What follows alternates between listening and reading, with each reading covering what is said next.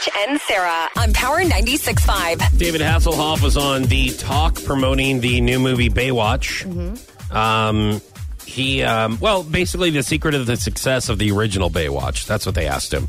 Like, what was the whole deal? Was it just about running around on the beach chicks with in bathing suits? Yeah, Like, but then there was why also would- David Hasselhoff. I mean, he seemed his hairy chest. He has yeah. always seemed old. Even when he was on the original Baywatch, he looked old. Like now, he's old now. We all can pretty much agree on that. Right. He was old even on the original Baywatch in the early 90s. Yeah. Here's David Hasselhoff. Yeah. The secret to Baywatch was just be cool. And also play the characters real. You know, we had a lifeguard on the set all the time, and we were responsible for literally saving lives because people were watching Baywatch and they knew how to do CPR. They knew how to pull their kid out of the water and give them mouth to mouth, you know?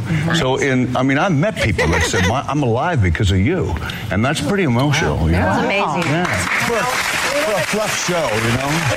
I don't ever know if David Hasselhoff is being real or if he's like being over sarcastic. Yeah. But I mean, I guess if it saves lives or if it saved lives, that's good. But I don't know. You're really watching Baywatch and you're like, man, I know how to do that now. And then, but I guess if it works, good. They Even if it saved one life.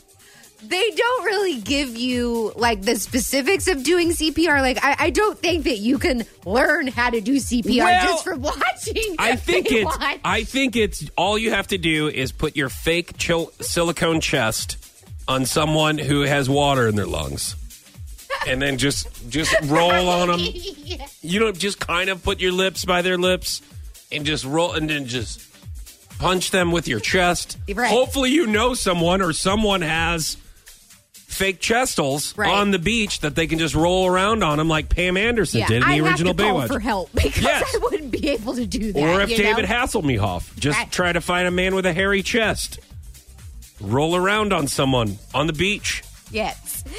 So Shia LaBeouf got booted from a California bowling alley.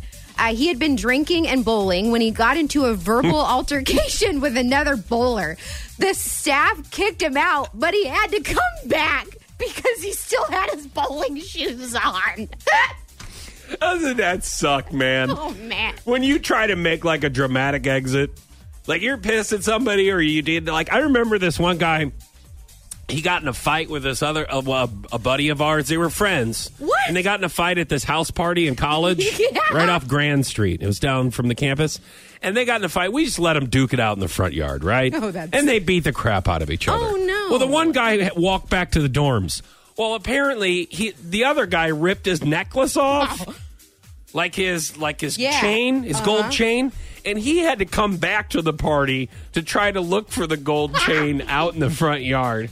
And this other cat, Adam, was like, dude, why is he back here? And he's like, listen, I didn't want to come back. I just wanted to go back to the dorms and get a nice rest sleep. But I got to find my necklace.